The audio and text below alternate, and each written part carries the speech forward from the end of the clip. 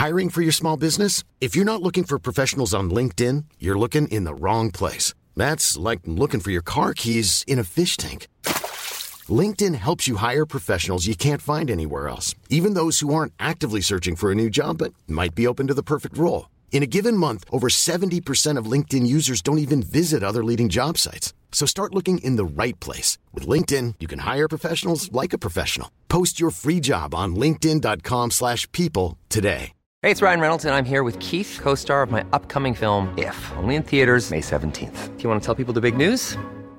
All right, I'll do it. Sign up now and you'll get unlimited for $15 a month and 6 months of Paramount Plus Essential Plan on us. MintMobile.com/switch. Upfront payment of $45 equivalent to $15 per month. Unlimited over 40 gigabytes per month. Face lower speeds. Videos at 480p. Active Mint customers by 531.24 get 6 months of Paramount Plus Essential Plan. Auto renews after 6 months. Offer ends May 31st, 2024. Separate Paramount Plus registration required. Terms and conditions apply if rated PG.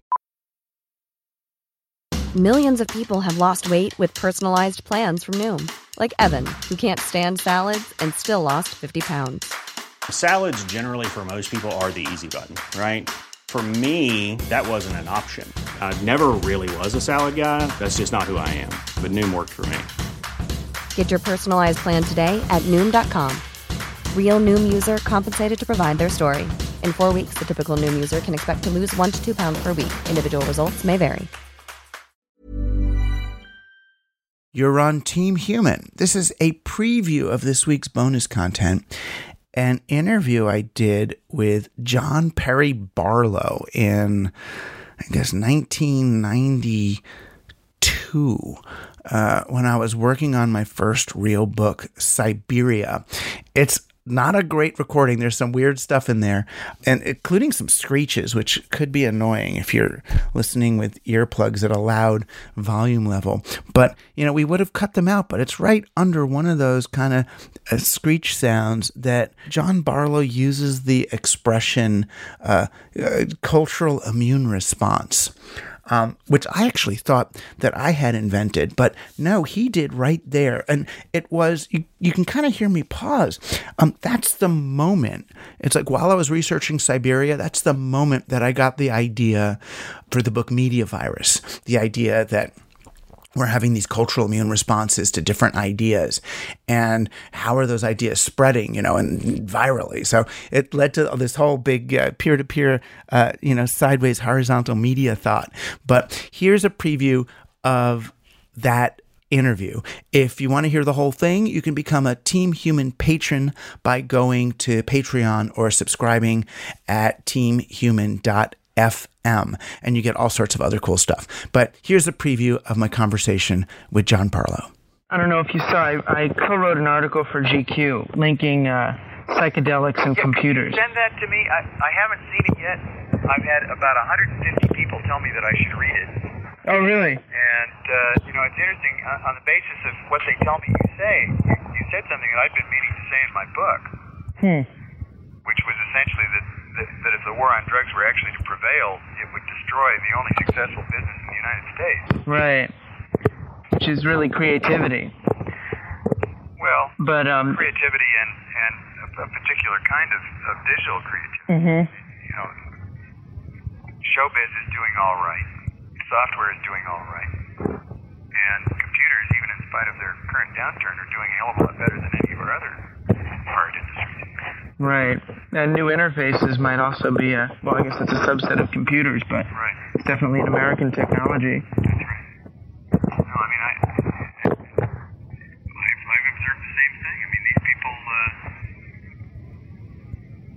smoke pot. They smoke more than pot. Yeah, they smoke more than pot. They smoke DMT. They do.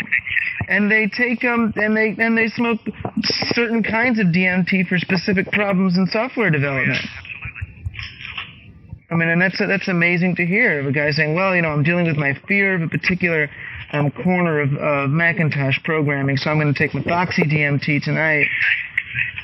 That's It's damn interesting. But I've run across the same thing. I mean, this is not just your peculiar take on it. I found a concordance. But I sort of have mixed feelings about letting the people Yeah, I kind of have that a little bit of fear as well. Of course, a lot of what the war on drugs is about has nothing to do with those kinds of drugs. I mean, it's really, in large part, an effort to put all the black people in concentration camps. Mm-hmm. If you call it the war on blacks, it makes more sense than war on some drugs. Yeah, and a war on consciousness. I mean, it's a war on those drugs that might affect your consciousness in a way that would make you less enthusiastic about military action. Yeah. I mean, I was really trying to find a reason why they would keep drugs illegal, and the only reason I can find is that they can keep a monopoly on selling them when they're illegal. No, actually, I'll tell you, I think it comes down to something more like cultural immune response.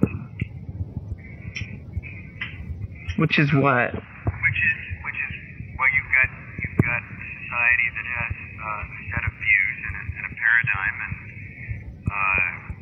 drugs of choice, which are all pretty masculine, and that's naturally going to have that's naturally going to consider antigenic any kind of social manifestation that takes a whole different view on the pursuit of wealth, the power through force of arms, the way in which the universe is structured. I mean, there's nothing really new about this.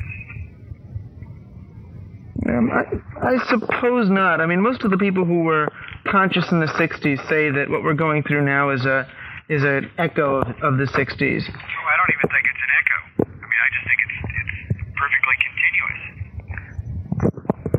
And the people that are most involved in this movement, though, would say that the seeds were planted in the 50s and 60s and even the 70s for something which is just sprouting now. Right. And that would be the beginning of what Terence would call the end of time. Yes. Yes. And there's... I don't know whether I buy Terence's theory. I mean, there's no question in my mind that things are accelerating at a dizzying pace. The idea that it's all going to slide into a singularity on Terence's 60th birthday seems a little improbable. Is that his 60th birthday? Yeah. I mean, there's something a little pan about it.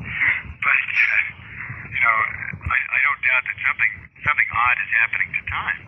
Mm-hmm. I mean, at the very least, it's leaking. Yeah.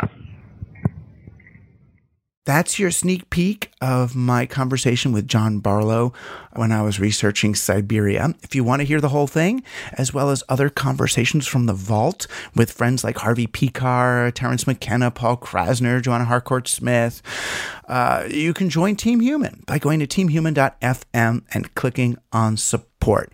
In addition to access to all that bonus content, you'll be invited to live events, our Discord channel, and our new Team Human online audio salons. See you soon.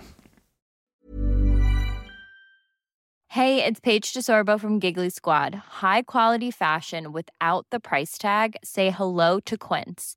I'm snagging high-end essentials like cozy cashmere sweaters, sleek leather jackets, fine jewelry, and so much more. With Quince being 50 to 80% less than similar brands. And they partner with factories that prioritize safe, ethical, and responsible manufacturing. I love that. Luxury quality within reach. Go to quince.com/style to get free shipping and 365-day returns on your next order. Quince.com/style.